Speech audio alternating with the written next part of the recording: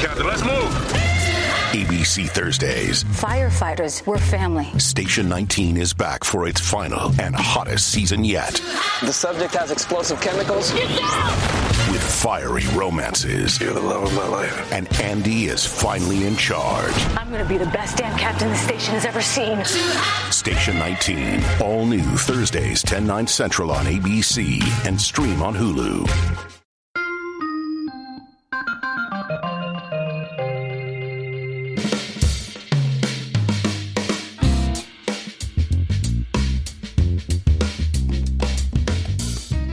All right, gentlemen. So you always, hate to see something die, and it's never good to talk about another person's job. But I think that at this point, we, have to acknowledge the sadness that comes with learning that internet institution Jezebel is going the way of the dodo. Personally, I have to say that it was a publication that gave me much delight at certain points in its history, including my favorite headline of all time from Jezebel: "Is the UVA rape story a gigantic hoax? Asks idiot," about our friend Robbie Suave at Reason Magazine for questioning the Rolling Stone article on its accuracy. The best thing about this is this story, which you can still find on their website, now has 1, 2, 3, 4, 5, 6, 7, 8, and 9. It looks like 9 updates, including multiple corrections at the end, because obviously it turned out not to be idiotic to question the UVA rape story. This is the thing, though, that I do want to point out. The Gawker diaspora of journalists who came out of this kind of hell pit of different publications that are now known mostly for the kind of ways that they went after individuals in deeply personal, manner, oftentimes for nothing more than just happening to be in the wrong place at the wrong time, or having some, early internet video go viral of them doing something embarrassing. It was just had this sort of mean-spirited quality that I think is emblematic still, and just beneath the surface of the writing of a lot of Gawker alums. Dan, I don't know if you have thoughts on this, John, but yeah, and I'm sure you do. Well, I think your initial caveat is well put. That it's never good. I'm really uncomfortable about celebrating people losing their jobs. I was going to make a joke that the lesson here is that feminism is incorrect, as I've always said, but in seriousness, I mean, I don't root for people to lose their jobs, but your point about the kind of Gawker mean lib kind of thing, mean liberals have always been a thing, but they were never the sort of main attraction or the main rhetorical weapon of the left. It was a different kind of moral suasion that the left relied on even in the kind of militant Occupy the university president's office era of the late 60s and 70s.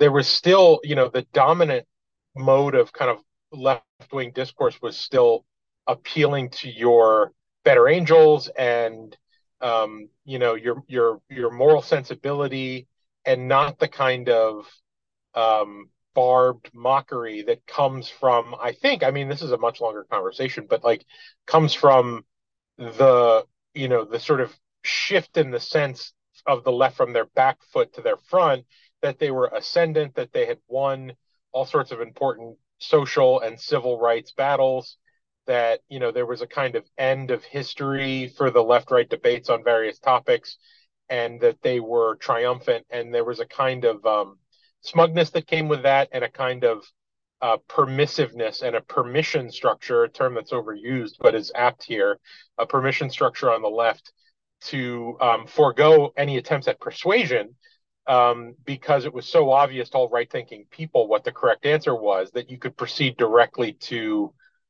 just sort of naming and shaming and mocking your opponents. And certainly I've written a lot of mocking stuff over the years, and I've enjoyed that mode of discourse as much as the next guy. But the Gawker diaspora, as you put it, were kind of masters of it, and it's all they did. I mean, it's really all they did. And anything that's built on that much sort of bile and vitriol, I think, has an expiration date. It's the kind of thing that works in a period of frenzy or mob mentality or a brief interregnums in history, but it's not the kind of thing that can be sustained over years and decades as part of a longer cultural conversation. Mm-hmm. So it makes sense, that the archist version of it would peter out. But then here's a much more cynical take, that's not what happened, but instead Gawker, everybody is Gawker now, right? Because Mm-hmm. Twitter, became, it's true that there aren't kind of a handful of dominant blogs like that are just, I mean, Deadspin, you go down the list, that are sort of defining our cultural conversations and doing so in this kind of maximalist, brutalist way. But on the other hand, it's just every Joe Blow with a Twitter handle has adopted to some extent that mode of discourse, and persuasion as a way of talking in political journalism is pretty much dead. So, they lost in the sense of their business model, but they probably won in the sense of how political conversations happen in the discourse. Ryan Holiday's book, Conspiracy, which is just an excellent read about the downfall of Gawker and everything that led up to it. And it has both interviews with Peter Thiel and with Nick Denton, and details the feud that goes on there. I just think it's a fascinating book, and everyone should read it. But the thing that just really sticks out to me is that the tone of journalism that they created is one thing when you're young and brash and stupid and just making fun of everything, and doing things like, I don't know, mocking Sarah Palin's children and stuff like that because you don't know any better. But the thing that really sticks out to me now is the people who did that, they're all 50 now. It's really sad, or they're even older, and it's like, okay, this is the tone you should have when you're fresh out of college and you're getting paid absolutely nothing, and you're just trying to come up with the snarkiest comment or joke about something that is in the mainstream. But not only are these people in the mainstream and have been published by all these different other publications and have had books that show up on the New York Times list and that kind of thing, it's like you're still doing the same shtick when you're 50. That's just pathetic, man. It's like it reminds me of I think this is unfair to Guy Fieri. Okay, that's my preamble to the anecdote I'm about to tell. But it reminds me of something Anthony Bourdain said, which is, he was a hater of Guy Fieri, and he said in a podcast somewhere, in an interview somewhere, like, how do you de-douche if you're Guy Fieri? Like, if you decide one day that you're going to get rid of the highlights and the bling and the loud T-shirts and the backward, and the Oakleys on the back of your head, like, do you do that every morning? Do you take off one gold pinky ring? Do you let your bleach blonde hair grow out? Do you dye it back to your natural color? Like, do you do it in steps, or do you all at once? Do you show up in a zip up fleece, without your your trademark goatee? So it's like those guys, it's like watching aging hipsters kind of navigate that is always very delicate. Like, how long are you committed to the T-shirt that no longer fits you? I was forged in this spicy habanero mango infused volcano. once you emerge from that, you cannot go back. John, do you have any thoughts on R.I.P. IP Jezebel? I'm not a nerd like Dan, so I will be more succinct. I'm glad they're gone. I don't feel bad for them. They ruined a lot of lives in the Gawker network. So yeah. I think Dan is right that the kind of journalism, and let's not forget, Nick Denton was 37. He wasn't a kid when he founded Gawker and, sort of their hellspawn. Mm-hmm. Maybe it was inevitable that journalism, or what we call journalism today, was going to end up going in this direction anyways. But I think that it's led to a society with more unnecessary conflict and more meanness, and for no purpose other than like literal just clicks. So I don't feel bad, and those people can learn the code. and because that's what they would tell anyone who didn't agree with them. So, yeah. Yeah, I think I mean I agree entirely. It's just it is to me something that I think people will look back on in the future, and because these things kind of repeat themselves, someone will try to do this model again. But it seemed to have by virtue of being the first to really do this, it had a level of meanness and a level of animosity that went from being we hate that person to wow, I think you're really going too far, to now we have a bestseller from Britney Spears that's basically the equivalent of like how all of these different factors ruined her life. And it's one of these things that I think is going to play out in the form of early millennial nostalgia in future years about wow, yeah, we were really wrong to think those guys were funny and cool at any point. So gentlemen, this is Thunderdome and we have plenty to talk about. I'd like to begin by just saying I think that the more serious conversation is about the election results that we saw this week. So because of that, I think we should start with the debate. Because there's kind of less to say about it, even though it overlaps a bit. But I think let's start with that, just because it's more recent in our heads, and we can talk through that, and then have maybe a more serious conversation about lessons from Tuesday's results. This debate obviously was one that was kind of formatted differently than the others. One that allowed people to step forward and say certain things, but did not allow them to respond. If just based on whether they were mentioned or alluded to in the different things that other candidates were saying. That's a format choice that was interesting to me. And I'm curious as to what you thought of it, because, from my perspective, it made for something that resembled more of a Sunday panel or something like that, as opposed to what we've been used to in the fractiousness of some of these debates that have played out. But it also lent itself more to longer answers and to being aware of the person who's standing up there who doesn't really have a talking point that goes beyond 30 seconds on a particular issue. I thought it was a good format. Go ahead, John. I agree. I think that we were able to hear more and more at length. And I think the stage shrinking obviously helped a lot to go from 8 candidates down to 5. And I think Tim Scott was a fairly late addition, if memory serves. I think I looked the other day, he had not qualified. But being able to have reasonably equal distribution of time, they're all, with the exception of 9/11 truther Vivek Ramaswamy, they're all serious people up on that stage, whether you like them or not. I do think, and I appreciate it. Again, I'll admit this is sort of a Chris Christie stand during one of Hugh Hewitt's questions. Unnecessarily detailed questions, I might add, about sort of naval shipbuilding and all that kind of stuff that the candidates were, as one does, falling back to just banal talking points about whatever. And Christie, I thought was actually more interesting in this debate because he sort of pivoted away from sort of the Trump sucks stuff to almost kind of running as himself to win. And he made the point that no one was really answering Hewitt's question, and then actually went on to answer the question, which I thought was kind of interesting. But look, I thought Lester Holt and Kristen Welker and Hugh Hewitt did a good job. It was nice not to have people just yelling over each other over just really weird fine-haired slicing of who did what to when and whom and all that kind of stuff.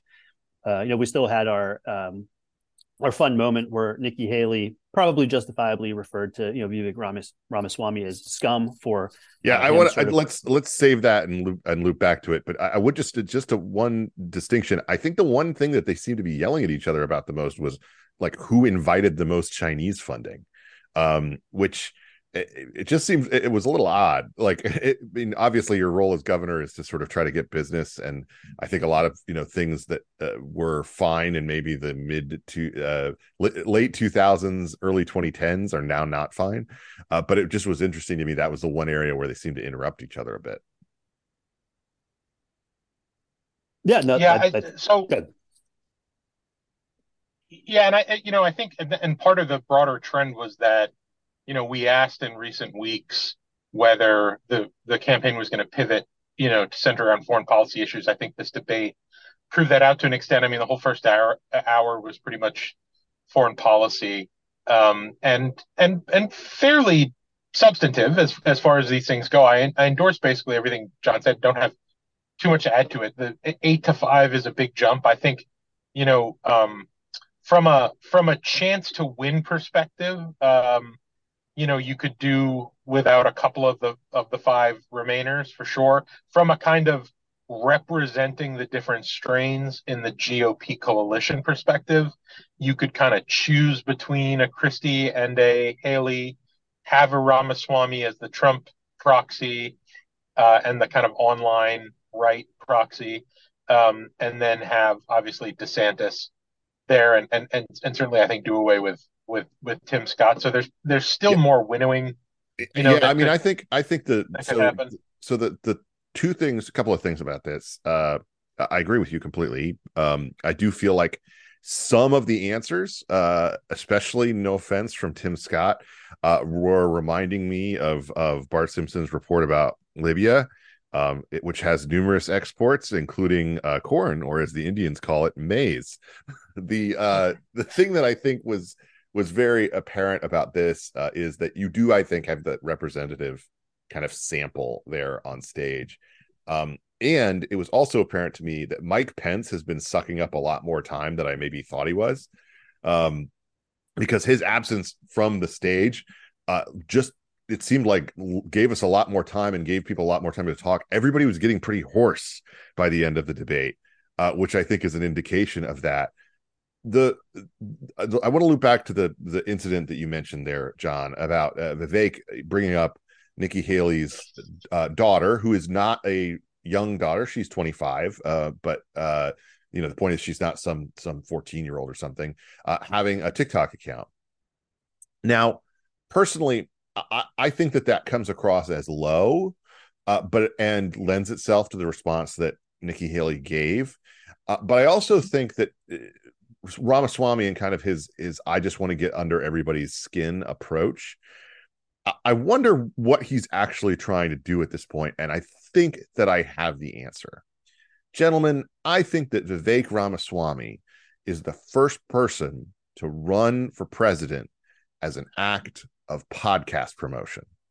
It makes total sense. Like, I know that he was trying to launch a podcast with the Daily Wire, like all the way up until when he announced he was running for president.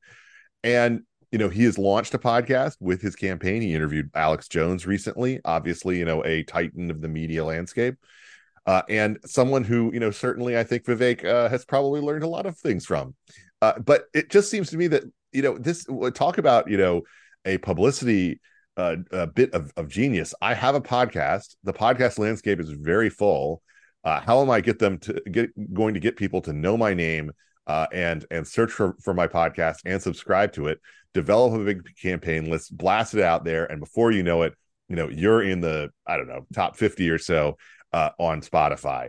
I just think that is, first off, a certain kind of evil genius to it.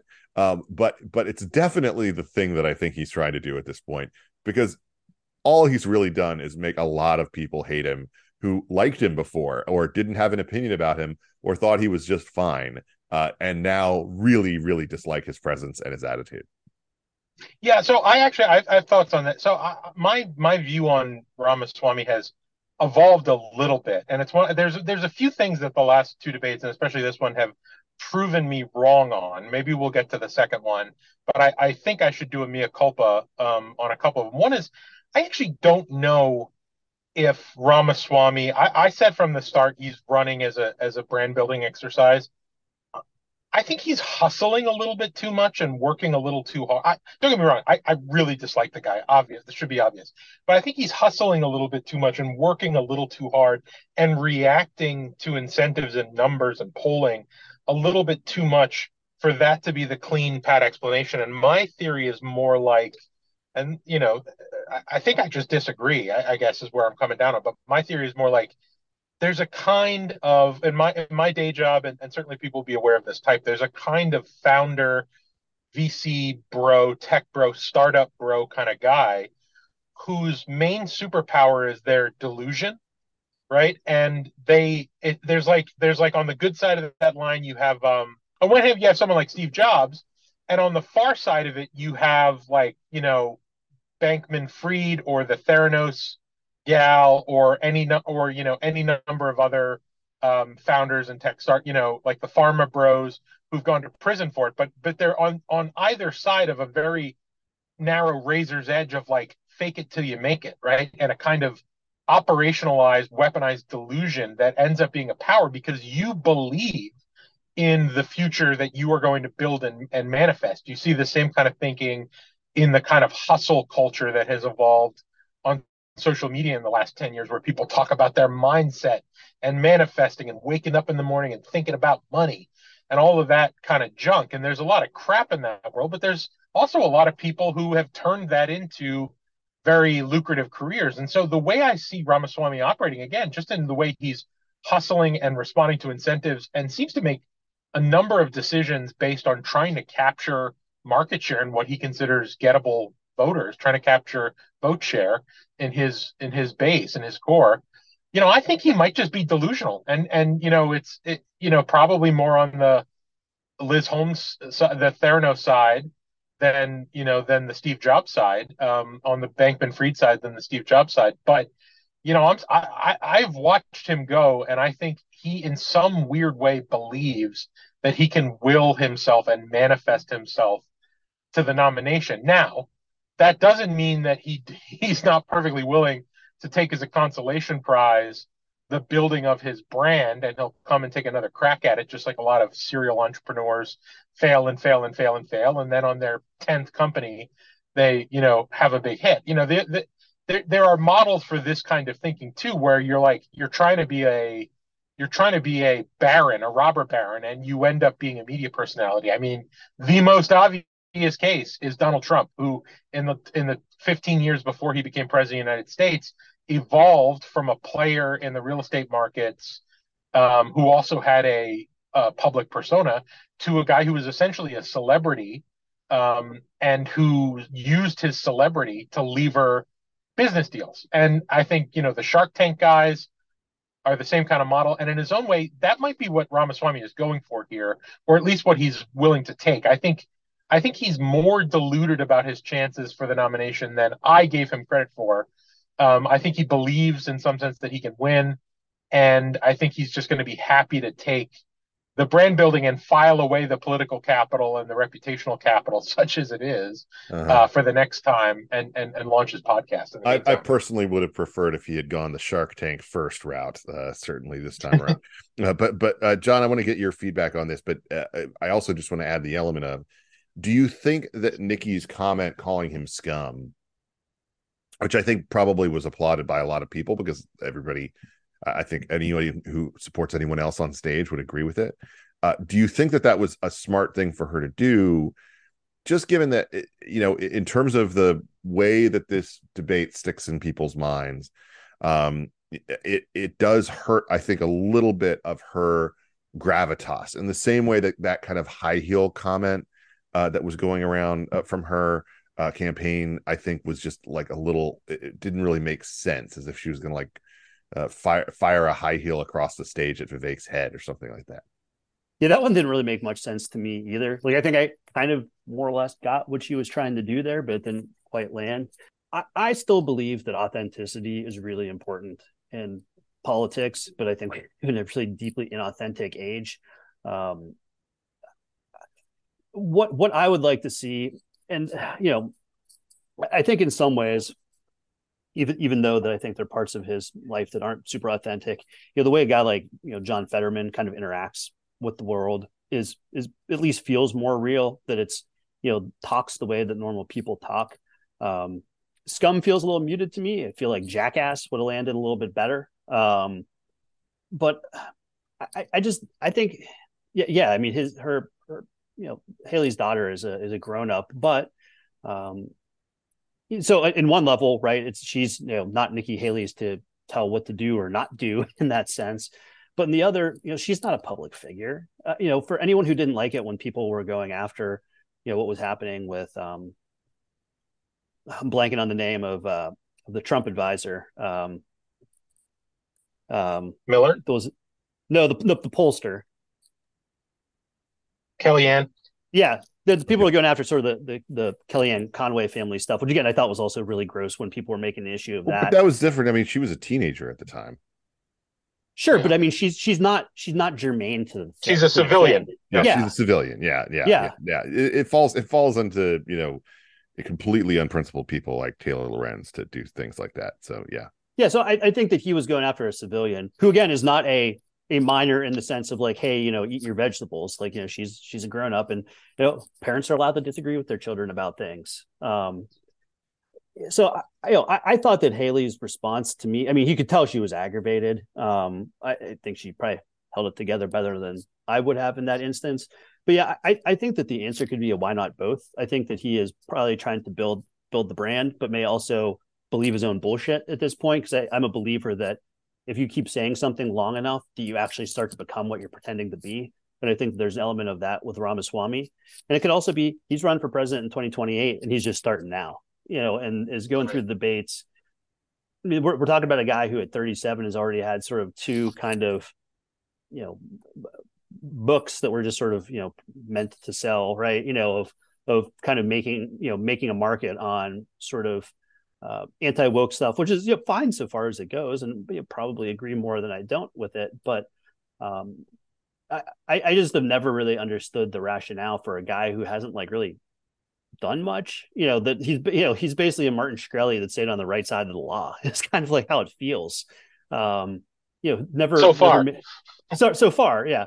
But I mean, what's he done big and what's he done that's managed a lot of people, and, where's he had to build coalitions. And I think that's when you look at the case that, which is why I've always thought, pre the Giuliani that we know now, sort of the 9/11 era rooted Giuliani, or a guy like Mitch Daniels, there's a different skill set to leading in a public institution where you can't just fire people that disagree with you. And I think and we saw this, sort of thing with Mitt Romney, run it like a business, or, certainly Trump did the same thing. And we see, the administrations just run roughshod over those kind of guys. The people that do it well, I think it's just a different skill set. And I just don't understand the Ramaswamy thing. And I don't understand why, unless it's just a stand-in for who, if you like him, why aren't you just voting for Trump? Why do you want Diet Coke when real Coke is out there? I don't get it. I'm never going to get it. I think the bottom line is that the scum comment didn't hurt either of those people with their core constituencies. Yeah. I think of the two, so it'd be interesting to see the polling, because on the one hand, everyone pointed this out, completely unoriginal, but Ramaswamy's arc was like the arc of a trilogy movie where he comes out and he does the thing. The second movie is about doing a different thing. You take a left-hand turn, you confound audience expectations. The third movie is about going back to the thing in the first movie twice as hard, right? And that's the kind of Return of the Jedi model, or Matrix Revolutions, or take your pick. And Ramaswamy did that, right? He was a D-bag in the first debate. He read the polls. He pivoted away from being a D-bag in the second debate. Somebody asked him what his goal was in the third debate. His answer was literally to be unhinged. That was his verbatim answer, right? So I think he succeeded in his own right. I think he understands where his votes are, such as they are. It's probably not going to hurt him that Haley called him scum. Haley's got a little bit of a more difficult path to walk, because I can't remember who said this. It might have been Mary Catherine Ham. It might have been someone else. I'm only 50-50 on that. But somebody said, the extent to which Haley is going to be successful, in a large part, depends on whether the mood of the country right now is looking for a girl boss, like a tough broad, for lack of a better term. And Haley has a fine line to walk, because there just are gendered expectations about commanders and chiefs. There just is a kind of soft sexism at play. It's not determinative. We saw Hillary Clinton. We saw Sarah Palin. We know that there's certainly room for presidential candidates and presidents to be women, but it doesn't mean that there isn't still a little bit of a tightrope for women to walk. I think that's just true. And so Haley, when she says stuff like that, or when she makes the high heel comment, she is potentially running into a much trickier obstacle course, because she's a woman. Mm-hmm. And that's just the reality of people's sort of latent expectations and gendered, stereotypes. So, but I'm not sure that's dispositive. I think it's probably marginal, and I think they both probably did fine with their core voters. I think that you have an interesting point there about Haley. One thing more before we move on from Vivek. He falsely claimed that he is the youngest person to run for the Republican nomination for president. That would be one Thomas Dewey, who was almost a full year younger than Vivek when he was running the first time. And Thomas Dewey, great American, and a very handsome man with a handsome mustache. The DeSantis factor. I think that the DeSantis versus Haley conversation regarding foreign policy was the most interesting aspect of the night to me. DeSantis's positions on foreign policy are really not that far away, at least from what publicly Joe Biden is saying. Now, it's quite far away, I think, from what the administration is doing, which is always, an open question about whether Joe Biden is aware of what they're doing. I don't know if you've seen this, but this morning, he finally responded to a question from Peter Doocy for the first time in a long time about his poll numbers.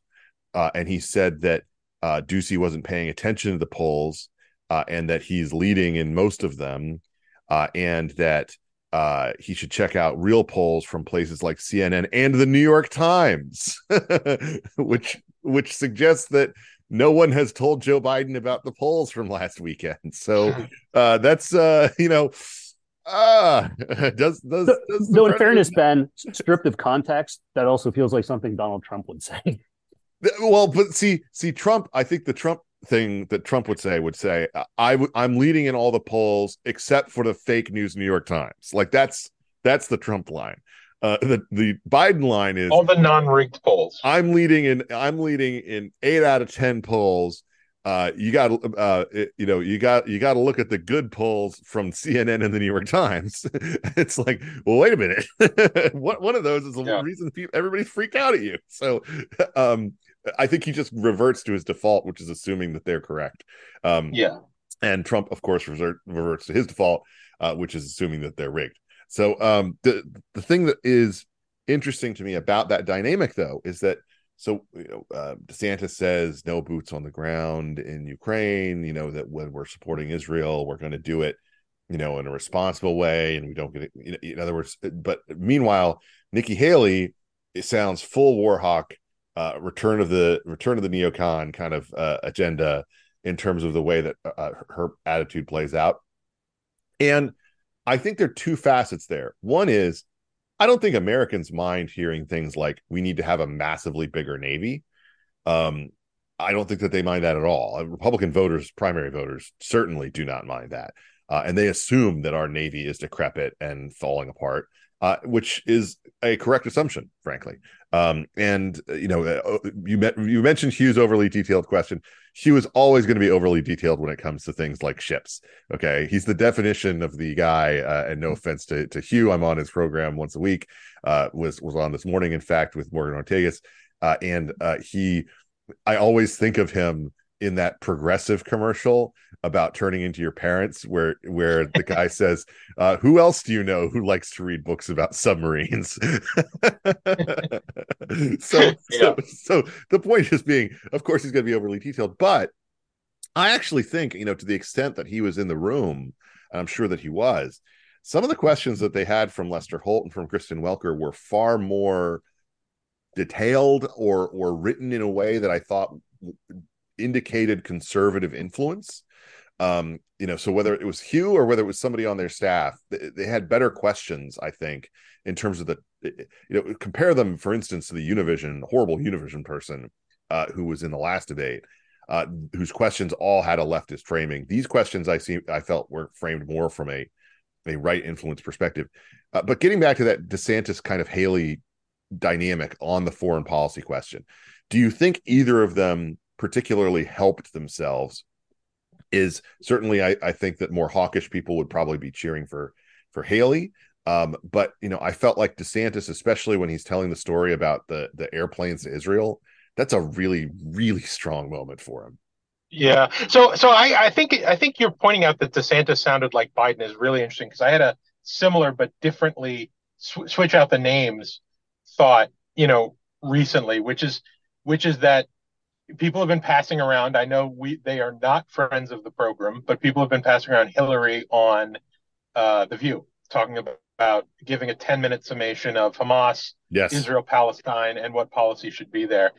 And it's great. It's great. And it got me to thinking.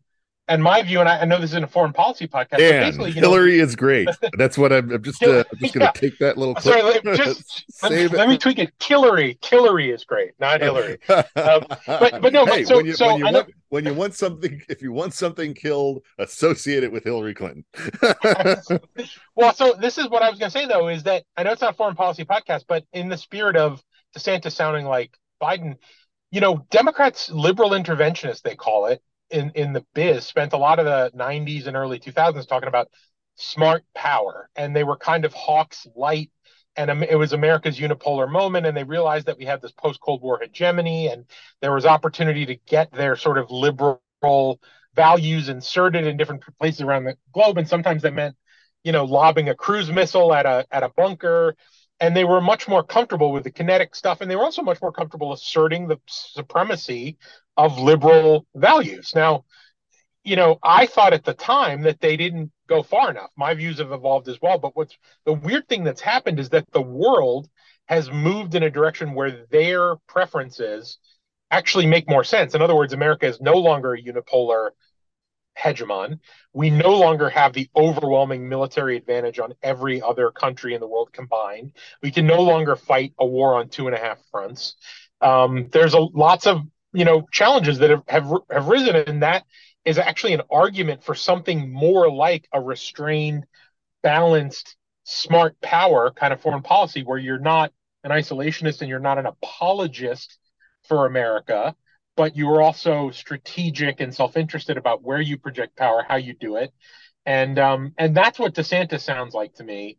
And that's what Hillary was kind of advocating 20 years ago. She just made the mistake of not catching up to the left wing of her own party in moving away from that view. So, we don't have to go too far down that rabbit hole, but I thought that was really interesting. And then, Haley, so there's kind of a meta and an object level. Object level, I'm closer to DeSantis.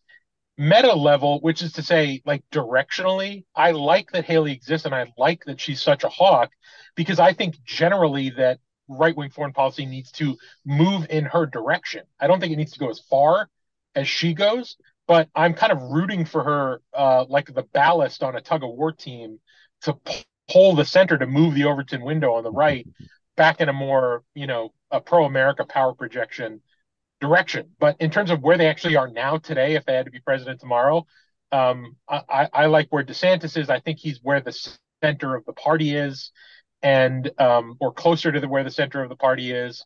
And I think it probably helps him at the margins. Done. But to what degree, though, do you think that sort of the larger Republican foreign policy debate, such as it is, that's going on right now, is kind of a straw man? Like, who's actually been talking about putting boots on the ground in Ukraine? I mean, I feel like it's this kind of like this debate that's not really happening. I thought the one person that in foreign policy that actually did a good. So I'm going to take this in a related but somewhat different direction. The question about what you would tell Netanyahu, like this like thing with politicians feeling the show like, hey, I mean, I'd tell Bibi this, like, I mean, like, what's that showing? That you're like, on a first name basis, great, but like this sort of like familiarity and this assumption that everybody, wants this like super insidery thing, and the shorthand that people talk in, I think is kind of silly.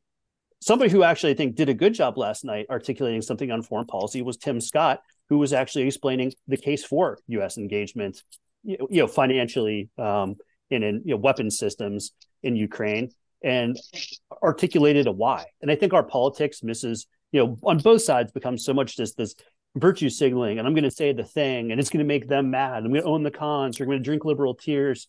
And he sounded like a grown-up saying, look, something that is going to weaken the Russian military is something that's in our strategic interest. I mean, yes, fantastic. Like, and we need more of that. It feels so much of this stuff now is just sort of pandering to whoever you think is part of your coalition, instead of trying to explain stuff and educate and, dare I say, lead on these kind of things. Well, look, I mean, this is the Burkean, you owe your voters, not just representation, but your judgment as well. But I think that to sound an opposite note from the both of you, I think that the people on that stage who are speaking to this, with the exception of Vivek, but nobody takes him seriously, all sounded pretty close to each other. And even if, directionally there were differences and stylistically there were certainly differences, they sounded pretty close to each other in a way that I think if you're someone who comes from the perspective of liking Donald Trump and trusting him because he kept people out of wars, doesn't give you a lot of reason to support these people. Just in the sense that, is this a higher risk factor for getting sucked into something? But the flip side of that is that a lot of those same people wouldn't care that if we get sucked into something related to Israel, because they are absolutely, firmly, completely on their side. And the latest polling data that I was just looking at this morning from a couple of different sources on this, Democrats have a bigger problem than they think. It's almost a fourth of their party that doesn't think that what Israel is doing there is justified in any way, that like Israel just going into Gaza is not justified. Democrats have a huge problem on this. It is a quarter of their party that is at odds with, just with doing anything. There isn't a quarter of the Republican Party that's at odds with, sending weapons to Ukraine. It just doesn't, it's just not the case. In fact, what they're at odds with is sending money to pay for the bureaucrats and things like that, things that were pointed out on the debate stage, by the way, by people like DeSantis. But it's also something that I think is going to be and continue to be a real issue that these candidates are going to have to navigate. As I said before, I don't know, if it was the week before October 7th, I feel like it was. I felt like this election was turning into a foreign policy primary. I still think that. I think that's going to continue. One more thing before we move off, and we ended up having a lot more to say about the debate than I thought, and I want to get to the abortion question and to the off years right after this. The Kim Reynolds endorsement, I thought that was very interesting. I think it's more important than people think. She has an 80+% approval rating among Republican likely caucus voters in Iowa. The background polling says that her endorsement was actually going to be something that mattered the most of any endorsement for anybody. And Tony Fabrizio, obviously the head of the Trump super PAC, but also someone who is diametrically opposed to basically every social conservative on every issue under the sun, came out and said that it won't matter and nobody cares what she thinks. And that to me sounded like total wishful thinking. The fact that Kim Reynolds would come out and endorse at this late stage and say, I'm going to, go on. She was on Iowa radio yesterday. She was, acting as a DeSantis surrogate already, incredibly popular politician with the caucus goers. And I think that basically DeSantis has decided, I've burned the ships. I'm not getting out of this race. I'm not going to be Scott Walker. I'm gonna go to Iowa. I'm going to invest everything that I have there. I'm going to win, and then I'm going to do my best to stay in after that. And I think that that's the calculation that he has to make at this point, frankly, because I don't think there's another option for him. And it was interesting to me to see him echo basically everything Kim Reynolds said in her endorsement of him in his opening statement about Donald Trump. Talking about how he's a different person than he was in 2016, talking about how he failed to deliver on a number of different policies, talking about the fact that DeSantis believes that he can win and that Trump will lose. By the way, that was the top of Reynolds' announcement, like her interviews. She was just hammering it. She was like, Donald Trump can't win. That's why I'm not backing him. And to me, that's just kind of an amazing thing that a major popular Republican governor will come out and just say that at this late stage about a former president of her own party that she backed in 2020. That seems to me significant. And I think that, if you want to disagree with me, fine. And I had a bunch of consultants in the Trump adjacent camp emailing me and saying that I was wrong when I wrote that I thought it was significant. I think it is. And I think it gives him, one more reason to believe that DeSantis can potentially win Iowa. Yeah, Reynolds spent political capital at a high leverage moment on a matter of principle that she thought was good for the party and the country. And that's great and is to be commended. I'm more in the camp that it won't matter in the grand scheme of things, because even if DeSantis comes out and wins Iowa, which by the way, 1 year ago today, or even 9 months ago or 6 months ago today was the assumption that he would win Iowa. That not going to change things. Ted Cruz won Iowa, right? And then Ted Cruz won Iowa. Rick Santorum won Iowa. Mike Huckabee won Iowa. Like it's and everyone. Yeah. But in 2016, everyone took a side and relief, and then Trump turned around and curb stomped everybody in New Hampshire, and it was off to the races. So I don't think it's going to matter in the grand scheme of things, but it was heartening, and it shows you obviously that the coalition is fractured more than it's been since January 5th, I guess we'll call it, not to be melodramatic, is fractured on the right. There is legitimate disagreement on the right and in the Republican coalition. But then again, there was legitimate disagreement in 2016, and they all got on board. And when Trump rattles off a bunch of victories on Super Tuesday, Kim Reynolds is going to endorse it. So, that's the reality from my point of view. John, unless you have something to add, we can move on to the abortion question. And obviously that's something that Nikki Haley spoke to quite directly and said Republicans need to be honest with their voters about this. She said that before, but she talked a bit about finding consensus, and we don't need to divide America over this issue anymore. My understanding is that Haley's position on this personally is essentially the same as Glenn Youngkin's, which obviously, the national media is writing kind of went down to defeat. I have my own personal views at odds with that. But I'm curious what you think about that kind of the language that she was using, and whether you think that it's something that helps her, or whether it reads as kind of inauthentic consultant speak. The idea of building consensus just in the space of abortion, I don't know. You don't talk about building consensus on guns or something like that. Well, Donald Trump basically said the same thing, 3 or 4 weeks ago. They was going to get everybody together, and, it was going to be great. I think you're right. Best deal ever. Yeah. I don't think there's a consensus to be found. I think that there are people that have very, very different opinions that are irreconcilable to some extent. Now, can you find a place where some people or a greater number of people are less upset? Maybe. I think that Haley's positioning on this is probably, and I think that we probably disagree on this, because I think we sort of disagree on kind of where, tell me if I'm wrong, where the general election is going to be won and lost. And I think it's going to be with suburban voters. I think that, first of all, I think that what Haley is saying, setting aside the consensus part, is just true. There aren't 60 Republican votes for a 15-week national abortion ban. Yeah, but here's the problem with what I think she said. She says we need to be honest with our voters, et cetera, et cetera, et cetera. And then she says, I'll sign whatever gets sent to me from the Congress. But then she doesn't specify, okay, well, what is your opinion about what the Congress should send you?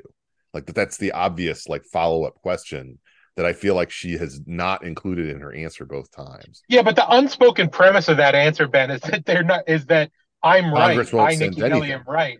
And they're not going to send anything, or they're not going to send anything that would make me uncomfortable. Well, but this is the other thing that I think is if you're going to be fully honest with people, I would just say this issue isn't going to be wiped away by the federal government. It's not.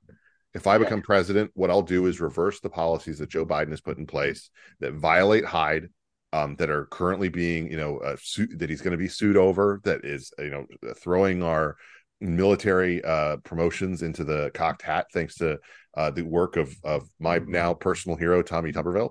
But also it's one of these situations where it's like the presidency doesn't matter when it comes to this anymore, except to the extent of appointing judges to maintain, what the new status quo is. You guys all have to deal with this. The states have to deal with this. Governors have to deal with this. Everybody else, all these state and local people who got away with avoiding this issue for so long, you have to deal with this. You got to avoid it except on the margins. And now it's an unavoidable reality of your existence. And, I think that what was so interesting about these off-year elections is that you saw two people who are really beloved by the national donor class in Glenn Youngkin and in Daniel Cameron. And I don't say that in any kind of animosity against them. I think they're both, talented politicians, though how much they've actually achieved, I think is more of a question. But it's donors love those guys. And obviously the position that Youngkin had on a 15-week ban was something that was poll tested and that was, popular to 70+% if you looked at Virginia voters, though not obviously all those people vote in weird off-year elections. But then, Cameron, he basically spent the last month of his campaign dealing with this one campaign ad from a young woman who had been raped, and he never really found a way to deal with it. He never really found the right messaging on it. And that's something that I think speaks to the fact that, even if you are not a fire and brimstone person or a get on your knees teetotaler like our new speaker, you have a problem with this issue, and you can't just navigate it by being like, well, but I'm the moderate guy. Because those people all lost the key district in Virginia that really was viewed as deciding it ended up being, the Democrats have 2 more seats in the Senate. The key Senate seat that was viewed as deciding whether this would go one way or the other was if a woman who is an OBGYN, who is viewed as moderate on the abortion issue, who is an incumbent, who is not just for 15 weeks, but is also for every exception that you could list, including abnormalities, including, way beyond rape and incest, way beyond the life of the mother. She lost. Now, why did she lose?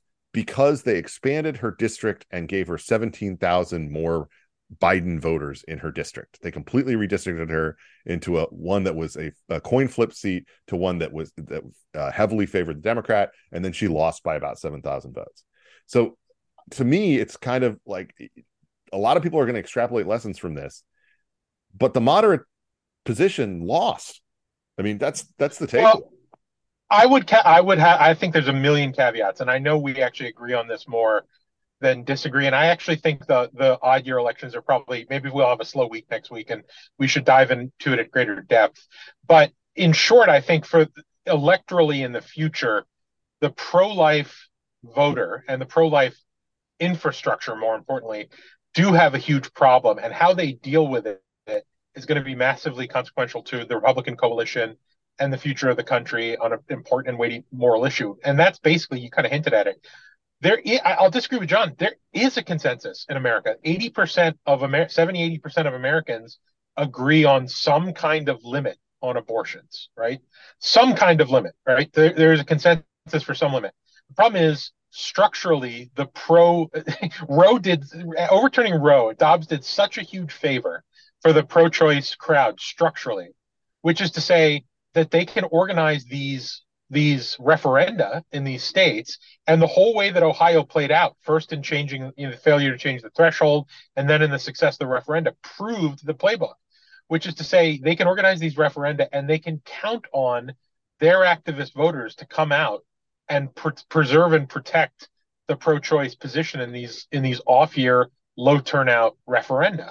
And we've talked offline, and we will talk online at great length about how off-year elections are now for Democrats, whereas for all of my youthful and adult life, they were for Republicans.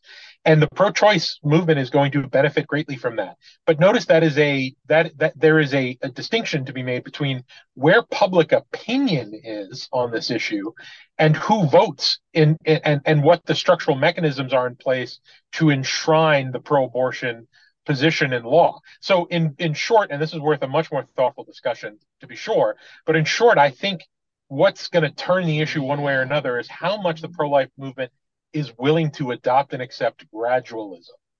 And if they can reorient their electoral operation, their persuasion operation, to an operation that's more about slowly moving back where the line is, where the popular sort of forward edge of the battle area is across the country. I agree with you entirely, Dan, but I want to give John a chance to respond. The one little thing I would just point out that goes to your point is Glenn Youngkin didn't get hit from the right for embracing 15 weeks. They didn't go after him and say it needs to be 12, it needs to be 6, etc. They were just like, yeah, 15 weeks probably best we can get from Virginia, which is the one state, by the way, in the South that basically currently has no limit. You could say that they have a couple of limits after 26, but it's vague.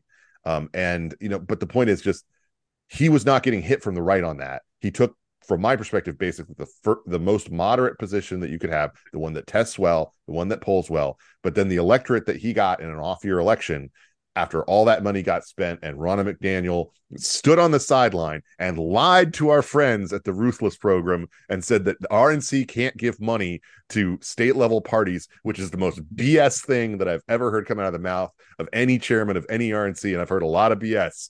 The fact that she didn't give them another $5 million in October is probably the reason that Glenn Youngkin doesn't have basically 2 years of effective governance ahead of him. That's my rant over. But John, I want to give you a chance to respond.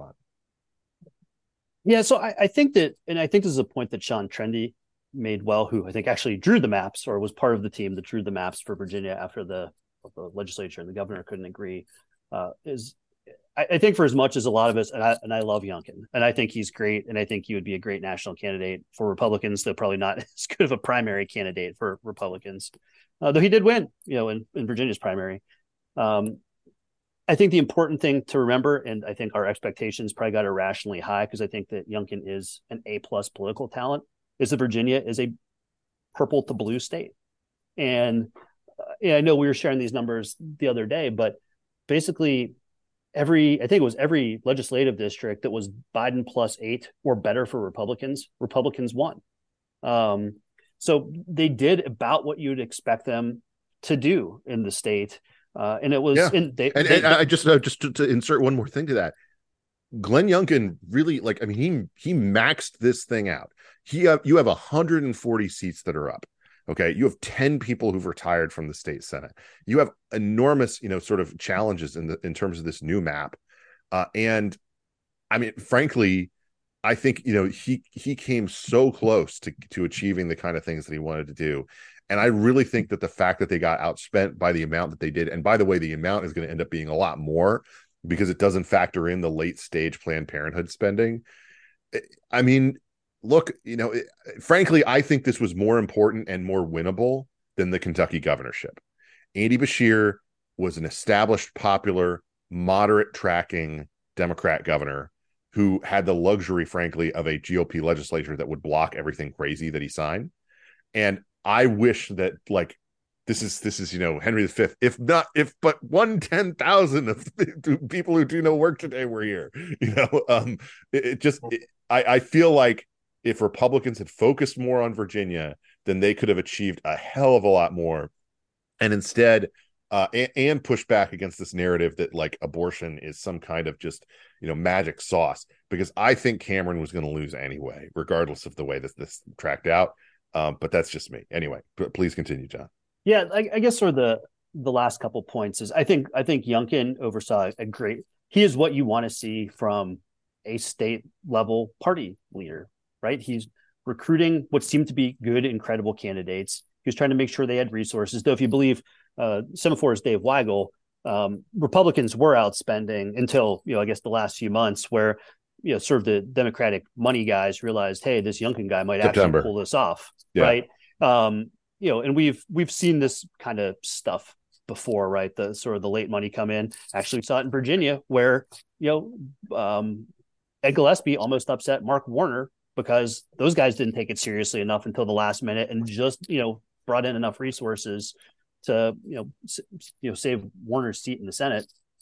I think on the abortion issue, it's tough. It's tough for Republicans. So even if you do have I think it's the branding of the party as being the anti-abortion party, whatever the individual, position of any particular candidate or elected official, it's going to have that branding attached to it. The same way that, Democrats, people, you can make a charge that, they're tax and spend. And even if it's, some, budget hawk Democrat, you're still gonna be able to kind of hang that around their neck. I don't know what the path out is for Republicans on this. I think it's a very challenging issue. I mean, and again, it's got to be working to some degree, because why else would Democrats keep throwing this in sort of the MAGA extremist? I mean, those are the two cards that they've been playing in one election after another. MAGA extremist that wants to ban abortion. Doesn't matter where in the country it is. They've been doing that. But It's a challenge for Republicans to figure out. Obviously, Trump kind of wants to run away from the issue. But look, all credit to Glenn Youngkin. I think he and his team and the Republican State Legislative Committee did a good job in early ballot and getting people out and all that kind of stuff. So I think there's lessons learned here, and we'll see. Yeah. Well, I think we can spend some more time on this next week, but obviously there's a lot to talk about.